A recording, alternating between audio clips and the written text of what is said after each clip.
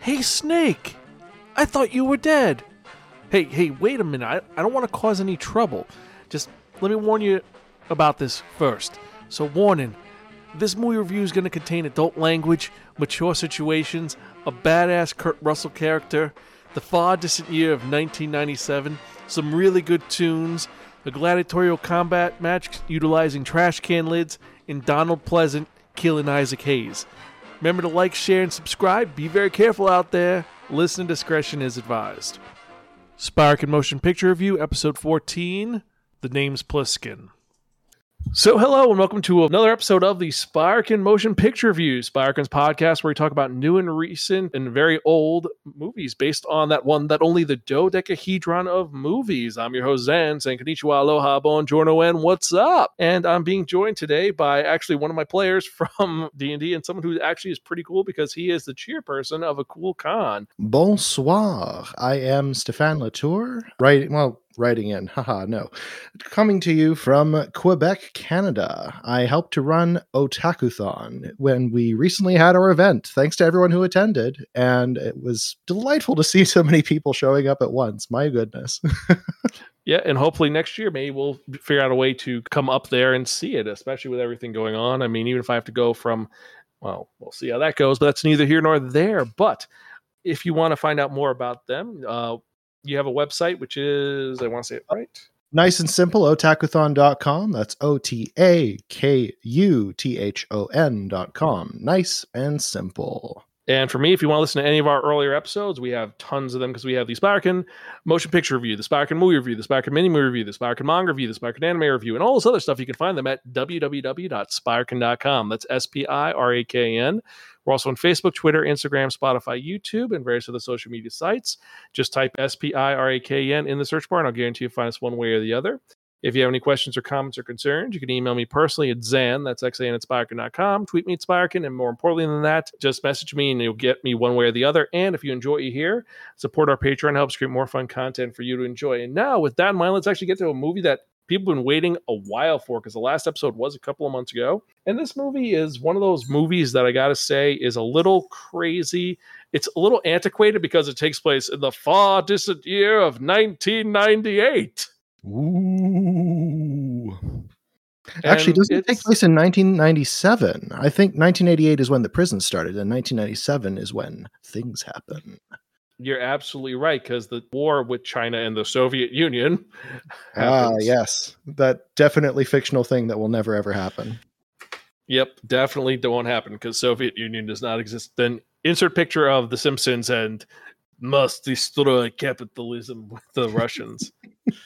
Just making a reference to Simpsons, I swear. We're not plotting anything, promise you. So this movie is very unique in that it's a time gem taking place in a far distant time, which no longer exists. But it's also kind of prescient because so many things that happen in this, actually you could be like, oh, I could see this happening now.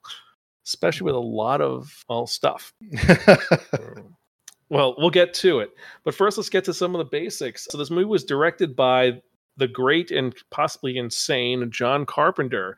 This was made after Halloween, so it's after 1978, and it definitely feels like a Carpenter movie. Have you seen a lot of his other films? I, unfortunately, have not had the pleasure. I actually just finished watching Escape from New York about 20 minutes ago. I took notes all the way through, which is part of why I've got 1988 to 1997 written on the front page, and that's the only reason that was so fresh at the top of my mind. But it is a film I've been meaning to watch for a while, and now that I've seen this, I think I'll go explore more Carpenter goodies. I will say the sequel to this is pretty much the same thing, except there's slightly better, slightly worse graphics. And on the West Coast. Yep, I am, and on the West Coast, definitely. But we'll get to it. So next we have, this is written by John Carpenter and Nick Castle again, working together. You got Deborah Hill and Larry Franco, no relation to James Franco, as the producers. And then starring this film, we got a bunch of really fun actors going backwards. We've got Adrienne Barbeau in this, who's not Sigourney Weaver, as Maggie. And I gotta say, she's very much not Sigourney Weaver. My goodness, it's a shocking resemblance. I'm not sure if it was the casting, the makeup crew, but that is definitely the vibe I got. I was like, oh, cool, I'm watching Alien. Wait, no, hang on.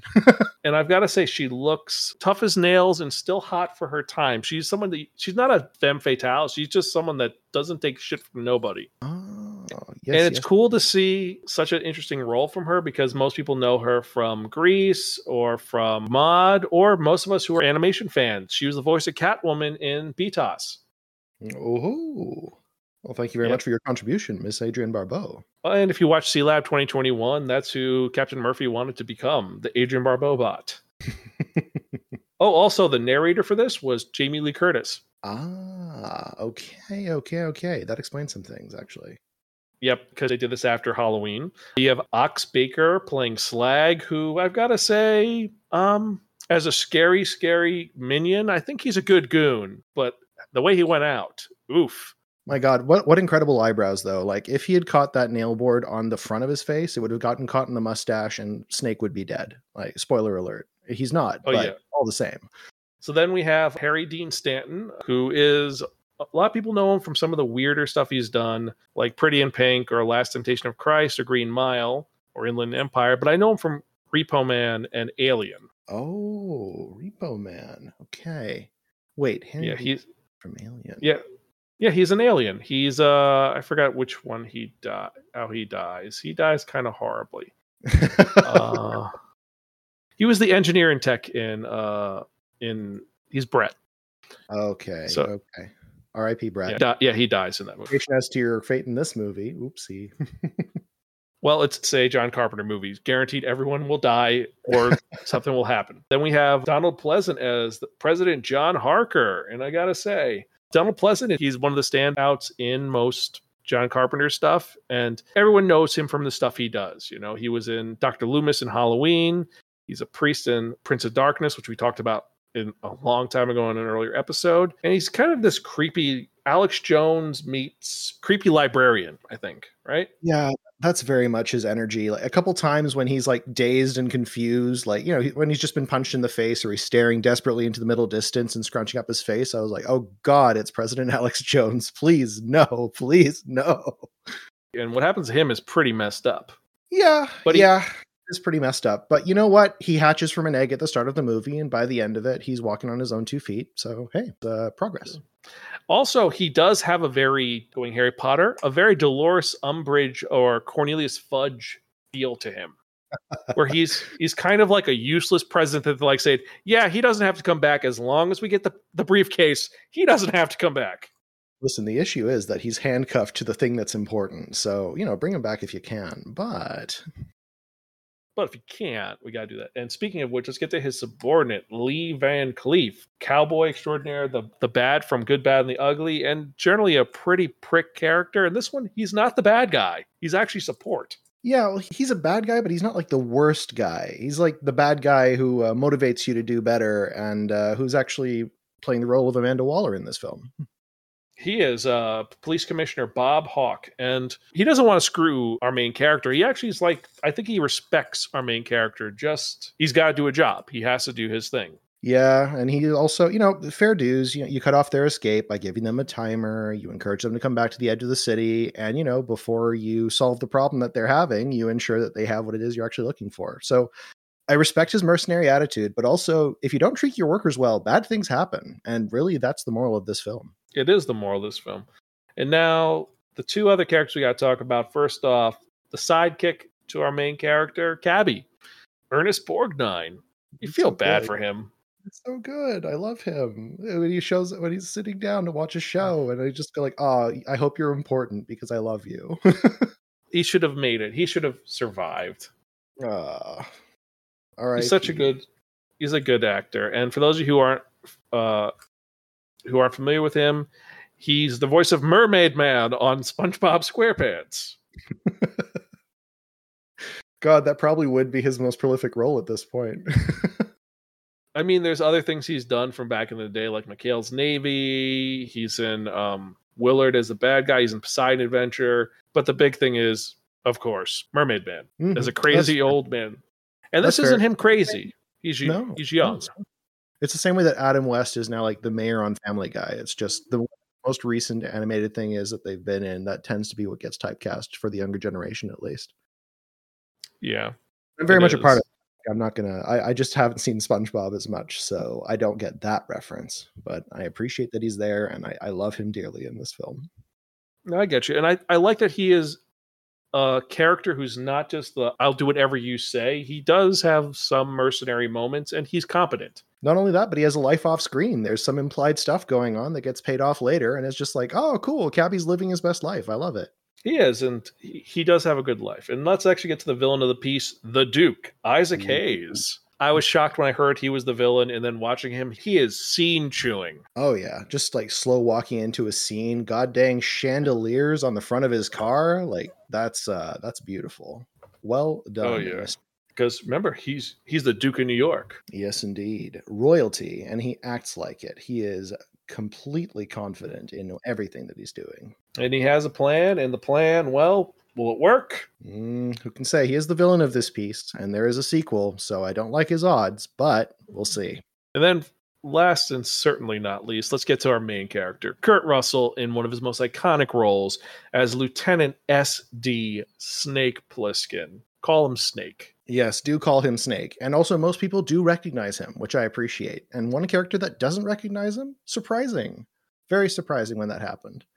I think, yeah, I'll bring it up when we come to that point, but there is one specific character who doesn't recognize Snake as Snake on sight, and I'm like, that's an interesting choice. He needs to be briefed. For those of you who are unfamiliar with this character, he is a one-eyed badass who is highly decorated and doesn't care for authority, and everyone believes him to be dead. Yes, and there's one other thing about him. Like I was not familiar with Snake Plissken as such, but he has inspired characters like Solid Snake from the Metal Gear series, and in a more recent game called Broforce, you can play Snake Broskin, who is definitely not Snake Plissken, but very fun to play. I was expecting him to have a gliding cape all throughout this movie for that reason, and he never did, so I was very confused. And we're not talking about the incident that happened in Fresno. We're not talking about the incident that happened in Cleveland. No, we're talking about Escape from New York. Yes.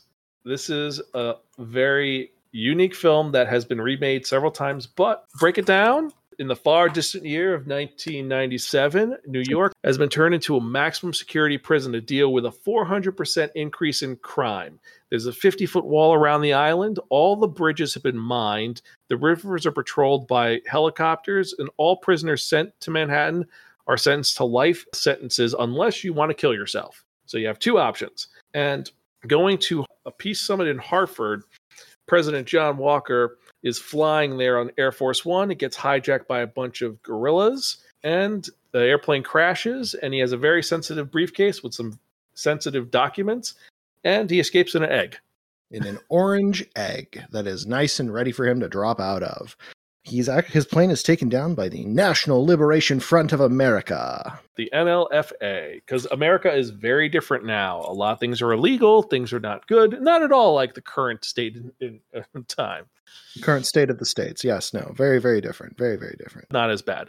In the sequel movie, it's even worse. It's like no red meat, no this, no that. Really? Yeah, no, hang on. Does anyone actually eat in this film? Chock-full of Nuts girl does before she gets taken by Morlocks. Okay, so that's the moral of the story. Whoops, don't eat. Like that's what will happen to you. All right. Yep, Morlocks will come. The airplane crashes into the Twin Towers. You could tell this is old. Mm-hmm. And then they go down to rescue the president and forgot about Romero. Romero shows up, and Frank Doubleday, who looks nuts. He's got a coif of hair, I think.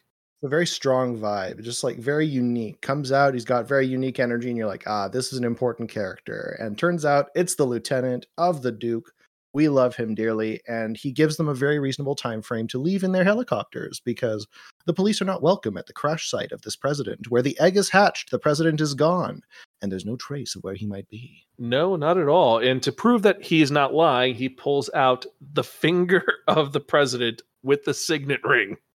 Whoopsie. Actually, oh God, I didn't think to check his hands at the end of the movie. Did you think to do that? I did not. I think that because his hand was covered was wrapped up, I think they did cut the finger off. These guys would see that. Okay. So they're kind of screwed. They say, get out before we do something, and they can't do any more rescue attempts. They say, listen, we'll make a deal. He's like, get out, because the Duke has a plan. If only we had someone who was also introduced in the opening credits as being near New York when this happens. And that is Snake Plissken, Kurt Russell, who's been sentenced to life imprisonment after robbing the Federal Reserve in a deleted scene, which is really bad with bad robots. Yeah, which, let's face it, like, go for it, man. If you can get away with it and everyone knows you by your name, Snake, then please do whatever the heck you like.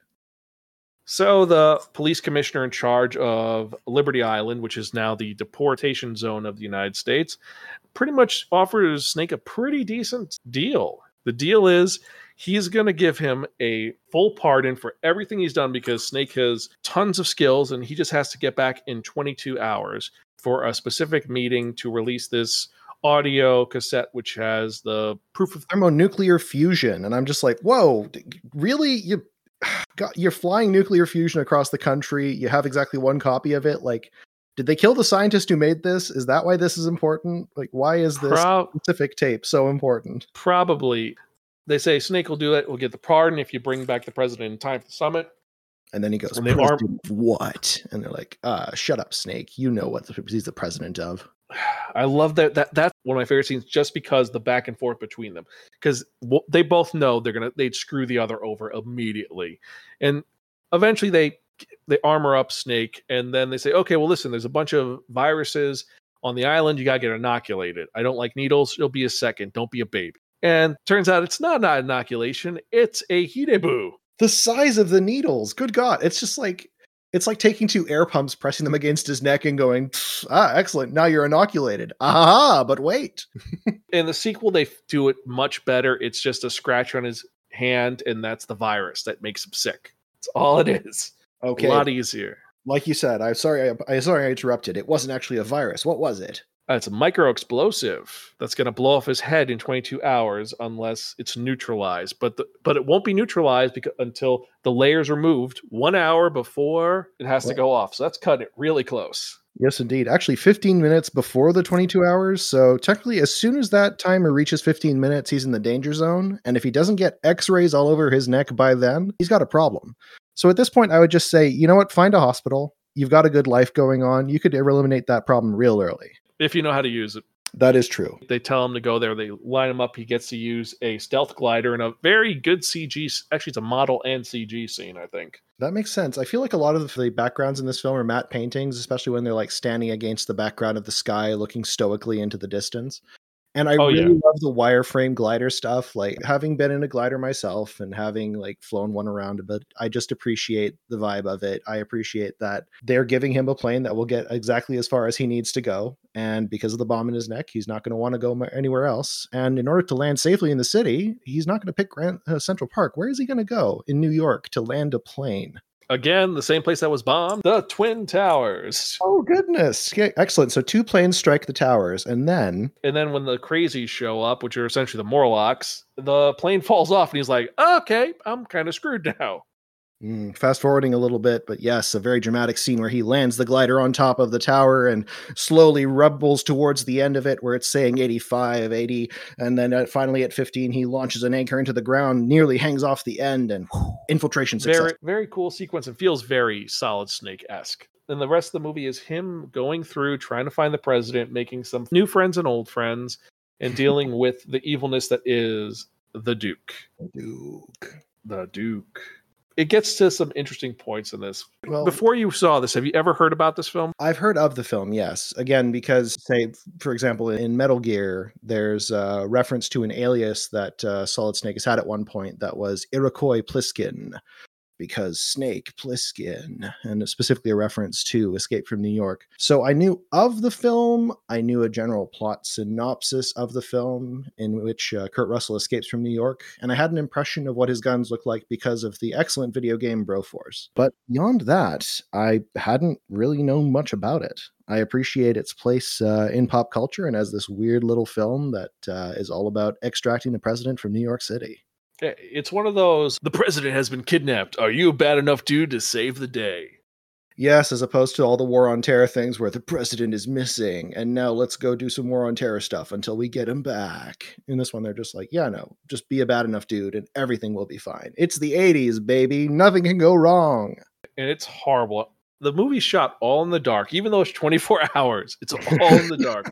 No daylight at all. I guess it's because they couldn't have any official free places to film the movie. I mean, they filmed in St. Louis and they got permission to shut off the electricity for 10 blocks at a time at night. Yeah, so you get to see all the important parts of New York as pictured through the city. So specifically, you get to see the underground area lit in red of New York. You get to see the overground area lit in green of New York. You get to see the alley where a lot of people with bats hit your car in New York. So, like all the tourist attractions, all the places you want to go, including the Twin Towers. Thank goodness.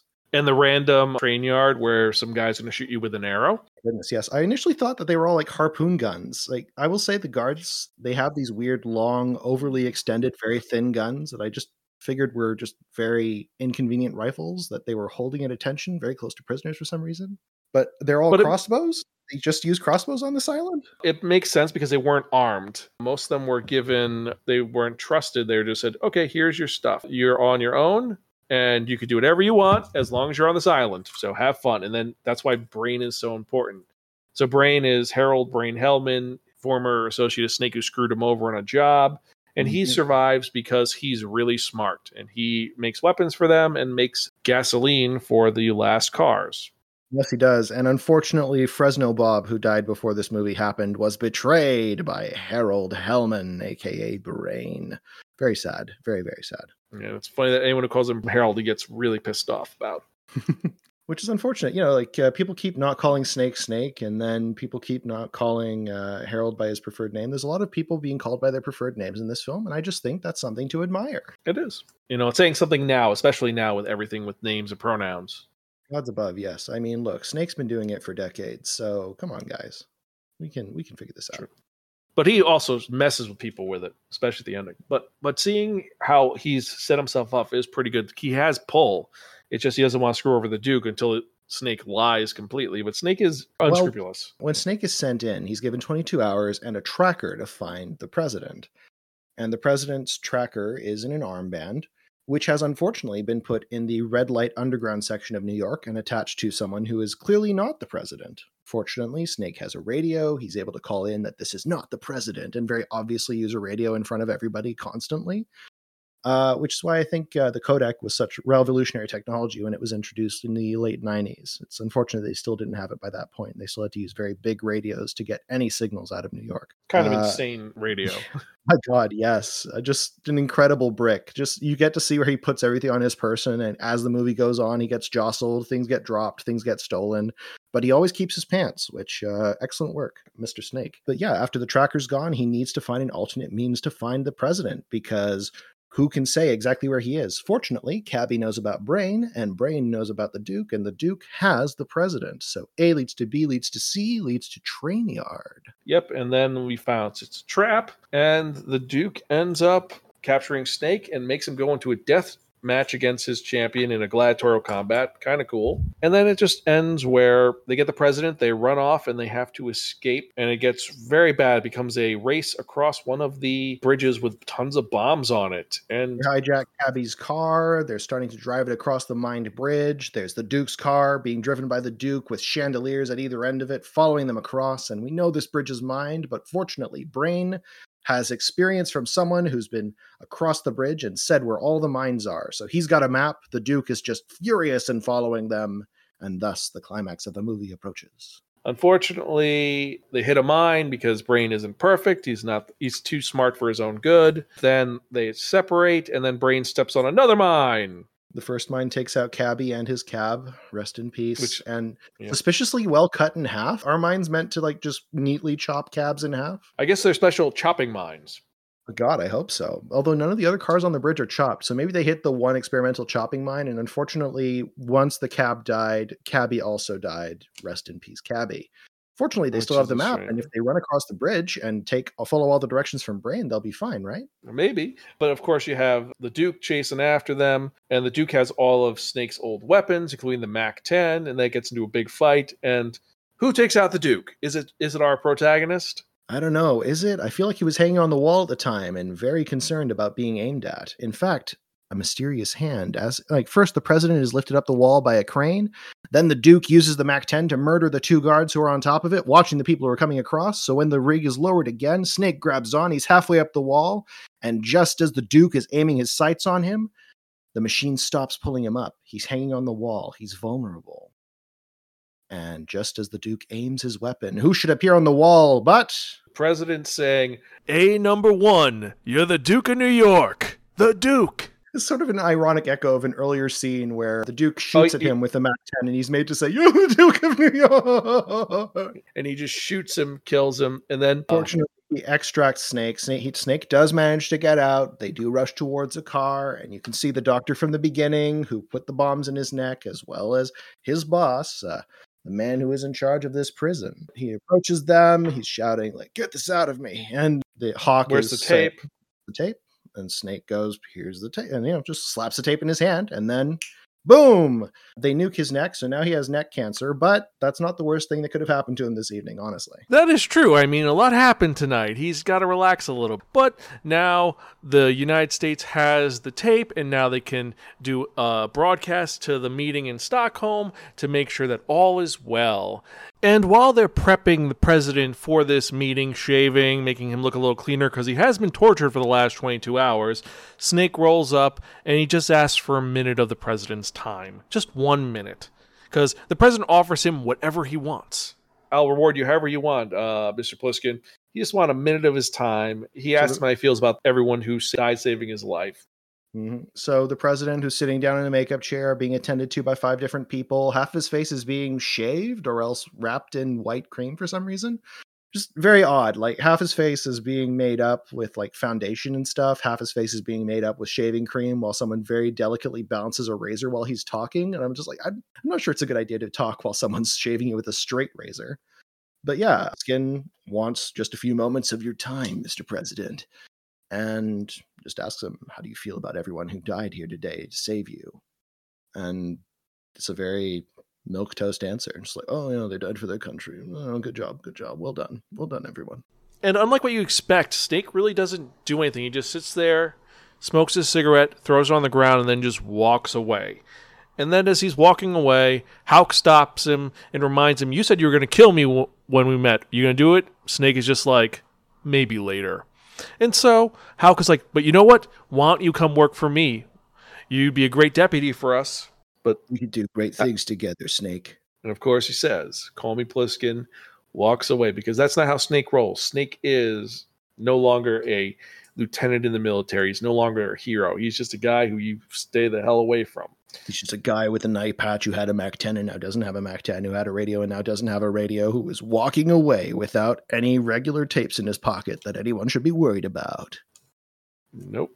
And then at the end, President gives his speech. This is for the summit because I'm not able to be there, but I will now release this to the world as an offer of peace between us and our fellow nations.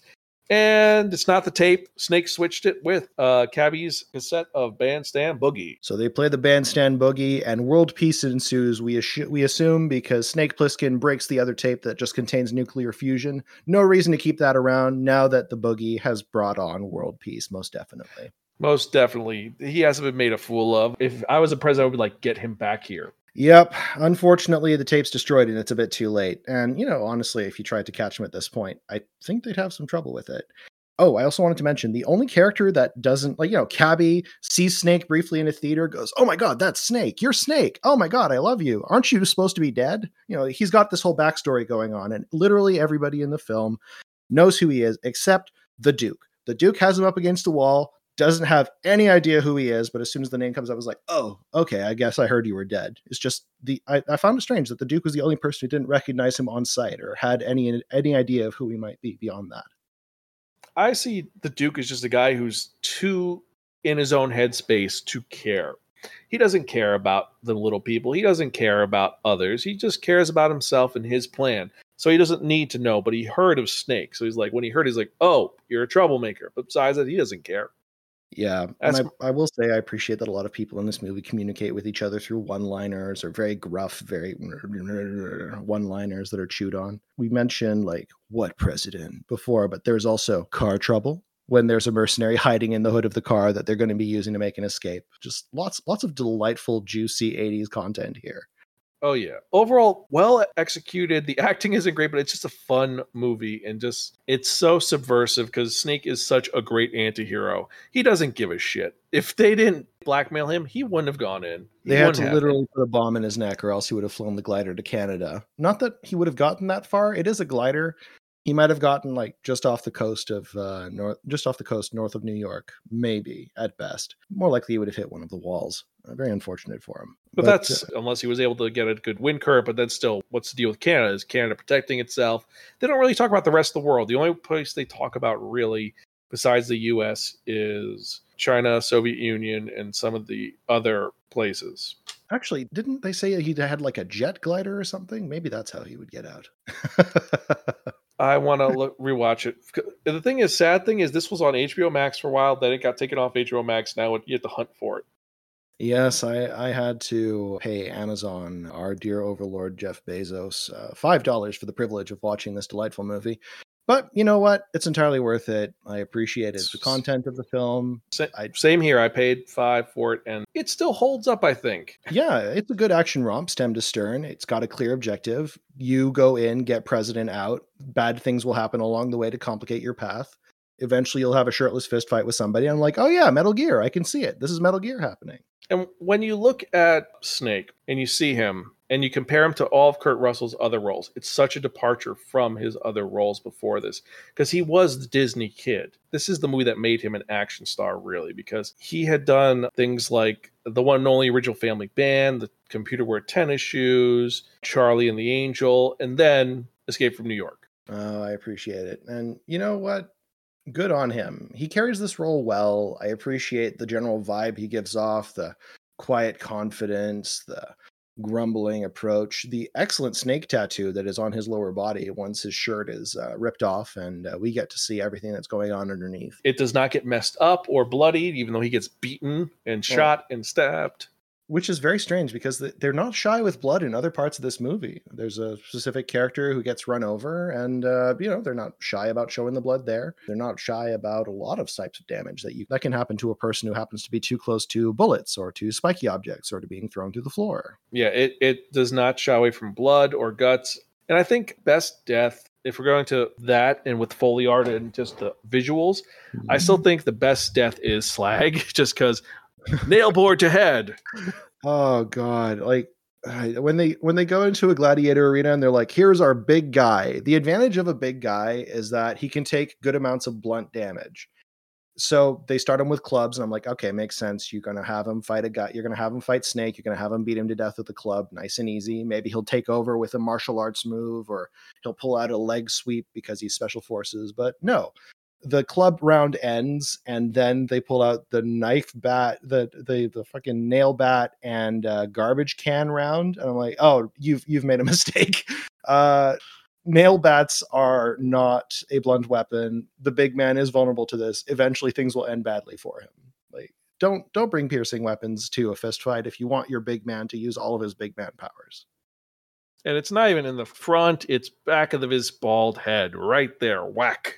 It's very upsetting. Fortunately, none of his beautiful facial hair or delightful eyebrows were ruined in that final blow, so that's immortalized, until the scavengers get to him. We do see a few rats in this movie. Shout out to rats. They are very good. Yep. The rats are creepy and large, and that's the only animals you see in this movie besides humans. Rats and them. There's nothing else. And this, you don't really see how people live. You see some elements in the world itself. Just you get to see migration. At some point, they hit on let's see. While Snake is on the hunt for more things to look for, and before a woman gets dragged through the floor, you get to see this weird guy who's using a tire iron to bang on sewer grates in a rhythm, and then you get to see a migration of people moving not quite the way people do, and that's just a delightful set dressing where as long as you run with the herd, they won't notice you. But as soon as you do anything wrong or you stand and eat something, like that's when they get you. As long as you don't eat anything, you're invisible to them. Which is what happened to the girl in the Chock full of Nuts, which was a restaurant that doesn't exist anymore. Wait, like that wasn't just something they made up for the film. Chock full of nuts is legitimately a restaurant? It used to be like Chock full of nuts was the coffee brand, and then there was a restaurant where you could get chock full of nuts, coffee, and danishes. So think Starbucks. Chock full of nuts coffee. But was it a hazelnut blend? Like, hang on, I need to explore this lore now. Hang on. Chock full of nuts. Actually, the coffee still exists. You can still get it. Chock full of nuts. Okay. New York roasted. Yes, it's a New York thing. Oh, it's a New York thing. Okay. I was confused. I was like, has some sort of American brand not made it to Canada? Which, obviously a lot of it's probably going to be, but dang, it's a good brand. Parker's like, I should get some and mail it to you. You could try it, but then you'd be like, it's not Tim Hortons. Should I? I mean, I'm going to say something a little bit heretical, but Tim Hortons coffee it's just okay. You guys, like, it's functional. It works for what you need. It's if it's what people have, it's nice to drink, but it's not particularly good. I don't know. Yeah, I'm a coffee snob too. The coffee I drink is Caribbean coffee, which is just essentially espresso. Yeah, I think part of the issue is that I tend to drink coffee black, and when you drink coffee black, either the beans stand up on their own or they don't. And again, Tim Hortons is a perfectly functional coffee and definitely works well if that's what you need. You're stuck in traffic and you don't have much time at the drive-thru, so you park, you walk into the store, and everyone thinks the drive-thru is the only way to get coffee, so they're all stuck out there while you get to the counter immediately. That's sad. When you're waiting for coffee, I just make it at home. It's a lot easier. It's cheaper. Wait, the signature nutted cheese sandwich made of cream cheese and chopped nuts on dark raisin bread. Huh. That's just good branding. Okay, well done, chock full of nuts. Today I learned. I mean, besides the quote unquote theatrics at the theater, you didn't really see much else of the world except for you see where Brain lives, which is in the New York Library, library, and then in Grand Central Station you have where the Duke lives. And that's all you see. You don't see if there's a market. You don't see if there's anything else. And the sequel, Escape from LA, this isn't a full, we're not going to review that now, but they actually expand on a world. You see all the little elements, like here's where people go for food. Here's where people go for this. You don't see that here. It's just kind of, it's a thing. Yes, as someone who's recently been running around a convention center and making sure that everything's fine, it is very important to stop and eat and drink regularly. And yeah, it did seem like maybe they have an entirely other person-based diet or other things happening along those lines, but somehow they made gas, so that's nice. And also on the subject of the theater, shout out to the best name I saw in the credits, Low Moan Spectacular. Oh yeah. And second best name, Dick Warlock. Well done, Dick Warlock and Low Moan Spectacular. And what did they do? Well, you have to see the movie to find out. Indeed. See if you can find them. Yeah. So this movie is, so overall, besides the world building, this film's well done. Was there any scenes that stuck out to you or scenes that you thought were terrible? Scenes that stuck out to me. I will say that when they have Snake shirtless on a table and he's just struggling and looking around, like I didn't really feel the vibe of that scene. I didn't really get a desperate energy from it. I didn't really get the impression of like, oh, I'm a prisoner and I'm in trouble. It was just more like, oh, I'm here, nothing around me. I guess the camera had better move around. But when they're doing things like approaching the train where the president is being held, and you can see like Snake is sneaking onto the train in the background, and Brain is talking a good game along with Maggie to distract the guards at the front, the way that the camera walks after them and is just like actually part of the scene where things get revealed and people are kind of in and out of focus, people are moving around the frame, it feels very organic. This is a world that, despite not making much sense on a logistical or a food growth or a lot of other senses, it does feel lived in. Like almost immediately there's people moving around in the background, stuff's going on.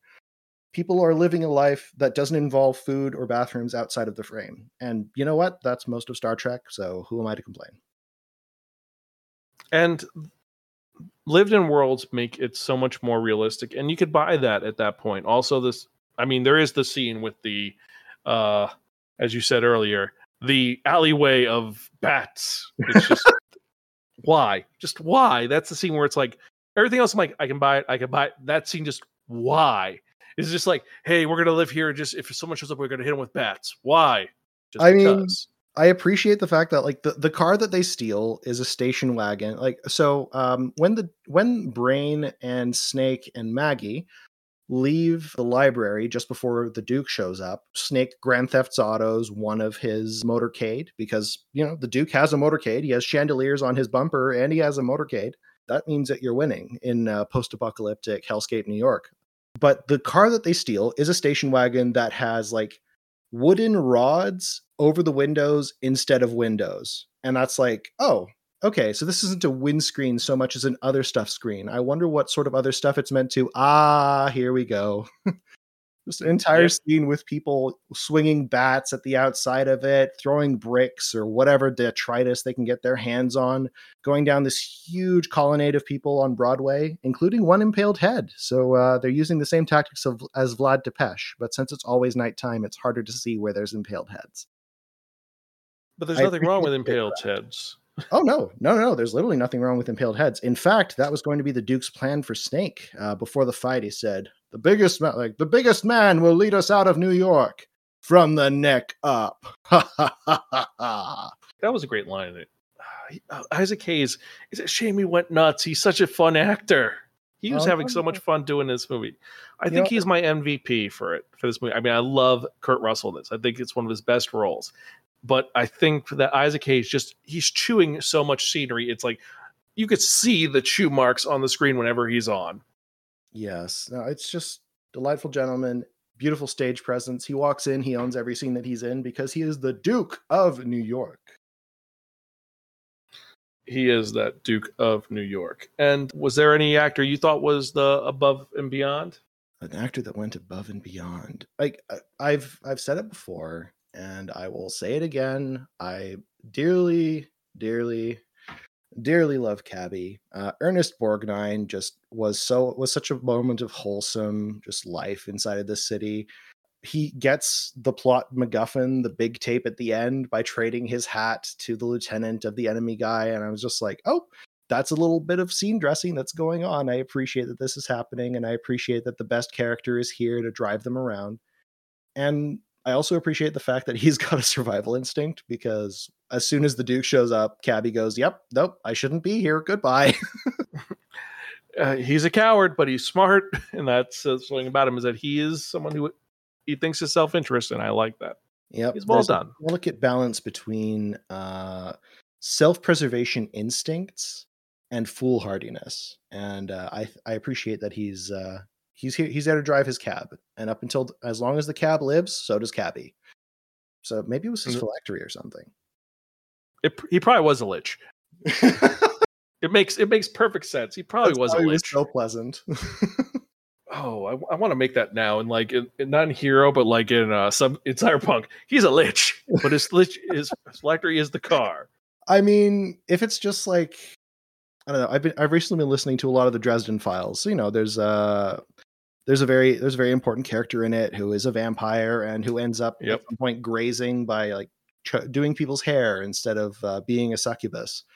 And I don't know, I just kind of get that vibe. Like if you get a lich who is a cab driver who just intentionally takes a little bit longer to get where he needs to go than he necessarily should, just in order to suck out that extra little bit of juicy life force, like that seems like a fair trade. Just drive a discount car. The car is basically indestructible because it's your phylactery, and as long as no one catches on, who's going to stop you? You got to make it a part of the car which will never be gone, like not the radio, like the inside horn or something which won't break. Alternatively, if you're very bold, make it the fuzzy dice hanging off the windshield. No one would think of that. No, everyone would be like, they're far too soft. That's not where I would keep my soul. And then you're like, that's how they get you. That's a smart move. And you're giving me horrible ideas for new games. I mean, considering that there's an entire gang of angry mascots that exist in a world because I decided I was going to play Gritty, Oh yes. Your like any terrible ideas are just interesting roleplay scenarios that haven't happened yet. Oh, definitely. I've had some interesting ideas for that. All because one of the players in our game decided to quit. I've created a horrible cyborg monster that's going to hunt you all down. All because he said, "I want to change characters." Yep. And you know what? Fair. Former characters become new plot lines whether they want to or not. Well, so we have that soundtrack. It's okay. It's made by John Carpenter. It's very synth. I Super love this. synth. I love the synth so much. Like when the synths start, and I'm just like, oh, the '80s. Yes, let it wash over you. And I love anytime the theme of what's this. happening. Like also, like whenever there's a fight scene happening, like when he's pressed against the train, the sort of boom, tsh, boom tsh, that starts happening. It's very like how can I say this? It feels very embodied, even though it's like synthetic sounds. There's a part of it that feels very gritty, like it's part of the atmosphere. Like the world is reacting to the fact that there's violence in it by being more violent while it's happening. It's its own element that is done so well by John Carpenter and Alan Howarth. I gotta say, it's one of my favorite of his soundtracks, and this is one I would love to have the LP for, just because it's a lot of fun. Yeah, it's not just fun; it's iconic for what it is, because it's memorable. Just like the Halloween theme, the Escape from New York theme, that dun dun dun dun dun dun dun dun. That is it. And this movie, that music and all of it has influenced so much. Like Neuromancer was inspired by the scene with the warden and You Flew the Goldflower over Leningrad, didn't you? Mm-hmm. Mm-hmm. Just a lot of this film's soundscape just feels so it feels odd at first, and then you gradually get used to it, and it's like, well, that's just the whole film, isn't it? Weird shit's gonna happen. You're gonna gradually get used to it, and eventually, well, things are gonna get more and more exciting. While there has been tons of rumors of there being a remake, I think they just dropped it officially. I would like to see a pseudo sequel, and have Kurt Russell just show up as a character, like as Cabby, maybe. Yeah, he can be. Maybe they've got a new generation. It doesn't have to be Snake Plissken, but maybe Snake Plissken is still around. Like, Snake Plissken, I thought you were dead, and that line is evergreen because by this point he's escaped from New York, escaped from Los Angeles, and by that point he'd be quite old. So it could be another fun way to hook things in. And originally it was going to be Escape from Earth, which would have been a nice sequel, but he's too old now. So Escape from Earth, my goodness. I guess that's the same way that that Jason went. Jason went to space, then therefore all things must eventually go to space. And everything does. Leprechaun went to space. Why not Snake Plissken? Horror movies were so optimistic as to our ability to travel the stars. I wish that happened. We're getting there slowly. The alt history that isn't just corporatocracy is controlling space travel and delightful people flying rockets into space for no reason aside from to say that they've done it. Like, come on, guys, come on. Remember the other alternative futures we were supposed to have at this point? One was, we're supposed to be colonizing all of space. We're supposed to be living all under the sea. We're interdimensional traveling. And of course, this keystone of this film is that nuclear fusion is like discovered and placed onto a very special tape, which is ruined by Snake Plissken because he's mistreated by his boss, just out of spite because you've told him, you've told him to essentially F off. So now he's going to destroy the nuclear fusion podcast, and technology will never progress beyond that point, we assume. Because he doesn't give a shit, and it's perfectly that's totally Snake. It's totally him. That's why he's such a popular character. That's why he's considered, from Empire Magazine, number 29 in the greatest movie characters of all time. Man, my last note when I was taking notes while I was watching this movie is just, no, nuclear fusion. They thought we could get this by 1997. What are we doing? Come on. Speaking of which, in real science for a moment, scientists figured it out. They did. They figured it out. However, they don't remember how to replicate it. They can't figure out how to replicate it. It's like, we did it. We can't do it again. Oh God! Did someone spill coffee on the machine? Come on. I mean, just do one of those ridiculous perpetual motion engines, like put a toast on the back of a cat with its butter side facing away from the cat, so that the cat always lands on its feet, but it always lands butter side down. Therefore, perpetual motion. Like that was kind of the vibe that I felt that Fusion was at. But I mean, I guess it's theoretically possible. And did they manage to do it at a net gain of energy, or did at a net at just neutral, or what? Like, gods. Like, whole breakthrough according to the science alert. So take it as you will. They figured out how to get nuclear fusion, self-sustaining nuclear fusion, but they can't replicate it. Okay. That does feel very dog ate my homework, though. Yeah, apparently it involved tritium and deuterium fuel in the center of a gold-lined depleted uranium chamber and 192 high-energy lasers. So just all the fun. Okay, so Spider-Man 2 is right. It just takes a rare mineral, a bunch of lasers, and some exotic materials. Pretty much. Okay. Well, I'm glad science fiction is becoming science fact. Oh, and the fact is they said that they didn't want to create a black hole. It's like, so they didn't want to pull up Dr. Octopus. Gotcha. I mean, was that really? I feel like that was more of a magnetic problem. Like, the magnet is too strong and now the city is exploding because everything is ferromagnetic. That felt more like the vibe, because like Dr. Octopus gets like the metal parts of a building end up getting him in the end, I think. When he gets hurt first time, it's something hits him and fries the chip. And that's how Dr. Octopus escaped from New York up until the sequel to the Spider-Man sequel. Yes, the new sequel, which we talked about a couple of months ago, which actually is not a horrible sequel. But let's actually get to the fun part, and that is the actual rating for this episode. Now, since it's been a while, I'm going to reiterate our rating system. So at the bottom, if this movie was reprehensible, if it was horrible, if it was the worst thing since sliced bread, it would get our lowest rating of protest outside your local red box, so no one rents this reprehensible piece of shit. That means the movie's irredeemable, horrible, and truly garbage. Not in a fun way. It's just really, really bad. Something that you wouldn't show your favorite person. Next, we have our second lowest tier, which is going to be have it on in the background while surfing the internet for stuff. Pretty much, there might be a good scene that you'll watch on the internet on YouTube, but for the most part, you could do other stuff. Then we have worth watching it once in theaters, stream it, or on Blu-ray. So it's okay. Not great. Enough said. Then our second highest rating, which is borrow from a friend and never return it unless offered a jazz tape from Cabby. So borrow from a friend, never return it. It's worth your time, really good, but there are some issues. And my main issue with this is that it is kind of difficult to get a hold of. You can't get it on DVD anymore unless you really look for it. And some of the graphics don't age as well, but still a fun movie. And the acting is kind of atrocious, but it's that you gotta love it atrocious. Yeah, like what I'll say for the CGI in this film, like, the plane falling off of the Twin Towers was very wonky.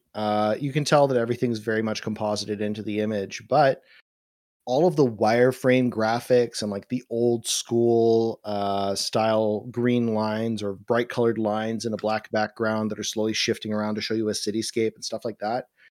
Even if it seems outdated by this point, because of the technology we have, it's all remarkably consistent. Like that technology is state of the art at the time. They keep using it throughout the film. They're not like embarrassed by it. They're always using this weird wireframe technology, the little colored blips on a map. And I don't know. It's just, I appreciate that that's a part of their world building. And if they had our technology at the time, they'd be using something different. But that seems like an interesting snapshot of what the future would have looked like in the 90s for the people seeing it from 1981. It is a very aesthetically pleasing visual for the CGI to be used. And that's why I give it that rating. But our highest rating, which this movie didn't get, is really, really cool. Stream it now. And I give this the borrow from a friend. It's really good. It's just, there are some issues with it. A couple of little minor things. It wouldn't pass the Baskel test. Not at all. And if you're looking for drama, this isn't what you're looking for. This is just a fun, dumb action movie you watch with some friends. Yeah, I think rather than borrow it from a friend, this is the kind of movie that I would rent to share with friends, but like only once. It's the kind of thing where I'd go, hey, everybody, we've got an evening sometime this week. Let's watch an older classic film. Let's watch Escape from New York. And people would generally go, oh, Escape from New York. I think I've heard of that. Yeah, it has Snake in it. Oh my God, from the Metal Gear? And then you get to go into a whole other series of things. Which is a fun little conversation to have. Precisely. And that's pretty awesome. So if you've seen this movie, let us know your thoughts. You can email me at zansparkin.com, tweet me at Sparkin. Let me know your thoughts. If you like this, didn't like it, agreed, disagreed. So now, before we officially go, remember, thank you very much for listening. I appreciate each and every one of you. You're all awesome. When is next year's con going to be? Same time? Same bad time? Same bad place? To be confirmed, but we will be at the Palais des Congrès de Montréal sometime in August of next year is the current plan. In the event that's different, we will definitely make an announcement for it. But yeah, this year has been wild. Number of people who come went from 25,000 in 2019 to 29,000 this year. And oh boy, it is exciting and mildly terrifying. So we deeply appreciate everyone who showed up. It's such an honor to be part of that, to be part of the community here in Montreal. And I would like to say thank you very much for inviting me onto your podcast this evening. Thank you very much. I'll chat with you outside of saying what it is I'm going to do and rolling dice. Very true. It was a blast talking to you too. And now we're not done yet. So it's that part you've all been waiting for. What am I talking about? I'm talking about that one, that only, the dodecahedron of movies. So how it works is we've got 9 titles on here, and we're going to roll that one, that only, the dodecahedron of movie. Whatever number it lands on, if it's 1 through 9, it's going to be one of the ones that you have set up for me. However, if it lands on a 10, it is your choice. Oh, goodness. So let's hope that... hang on. Dodecahedron means 12-sided die. I'm not done yet. And if it's 11, it's roll again. And if it's a 12, that is my choice. Interesting. And now I understand. The roles are complete. The rules are set. Rien ne va plus. Yes, and now let us roll and see what we're going to get. And I'm excited because I have not brought this one out in a while. And I'm excited to see where you land. So let us see what with my foam dice lands on. And I'm hoping not for a weird one. Well, it looks like Matthew McConaughey and Christian Bale are going to have some fun. Landed on number 1. Reign of Fire. Yeah, so I get to see Stromdor the Dominator just get killed with a dragon. I actually have never finished this movie. I watched half of it.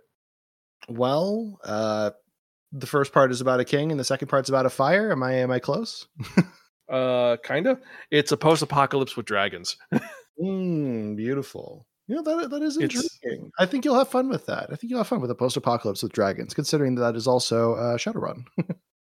But I think that's it for this episode. Thank everyone so much. As usual, remember to like, share, subscribe. This is Stefan, and my favorite quote from the movie was, I have a deal for you. You receive full pardon for every criminal action you've committed in the United States. It was an accident. About an hour ago, a small jet went down inside New York City. The president was on board. President of what? And this is your host, Zan, for the Sparkin Motion Picture Review. And my favorite quote from the 1981 film, Escape from New York, is going to be... What did I teach you? You are Duke of New York. You're a number 1. I can't hear you.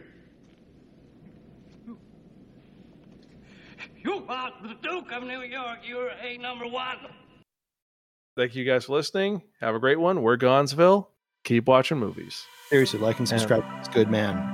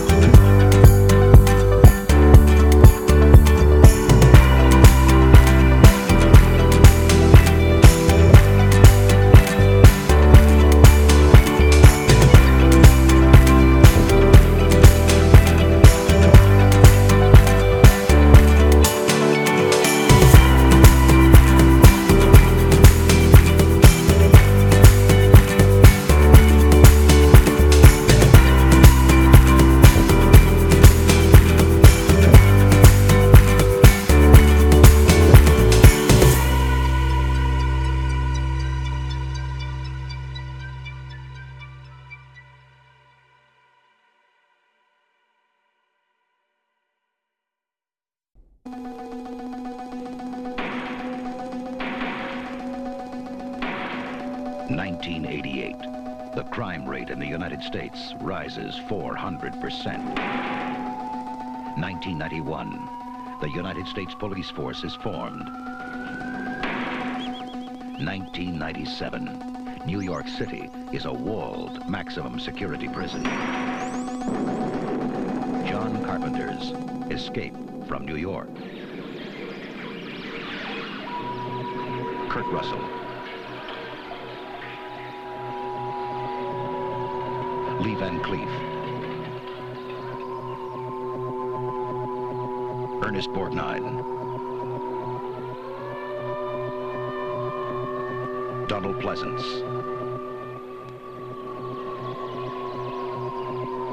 Isaac Hayes. Season Hubley. Harry Dean Stanton as Brain. And Adrienne Barbeau as Maggie.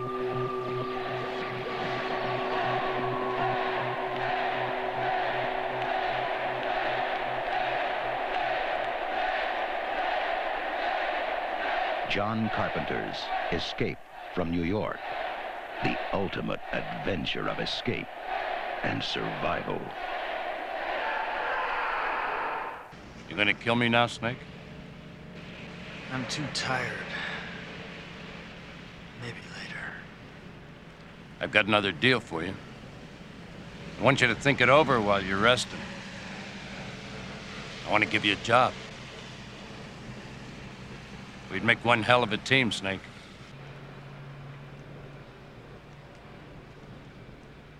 The name's Pliskin.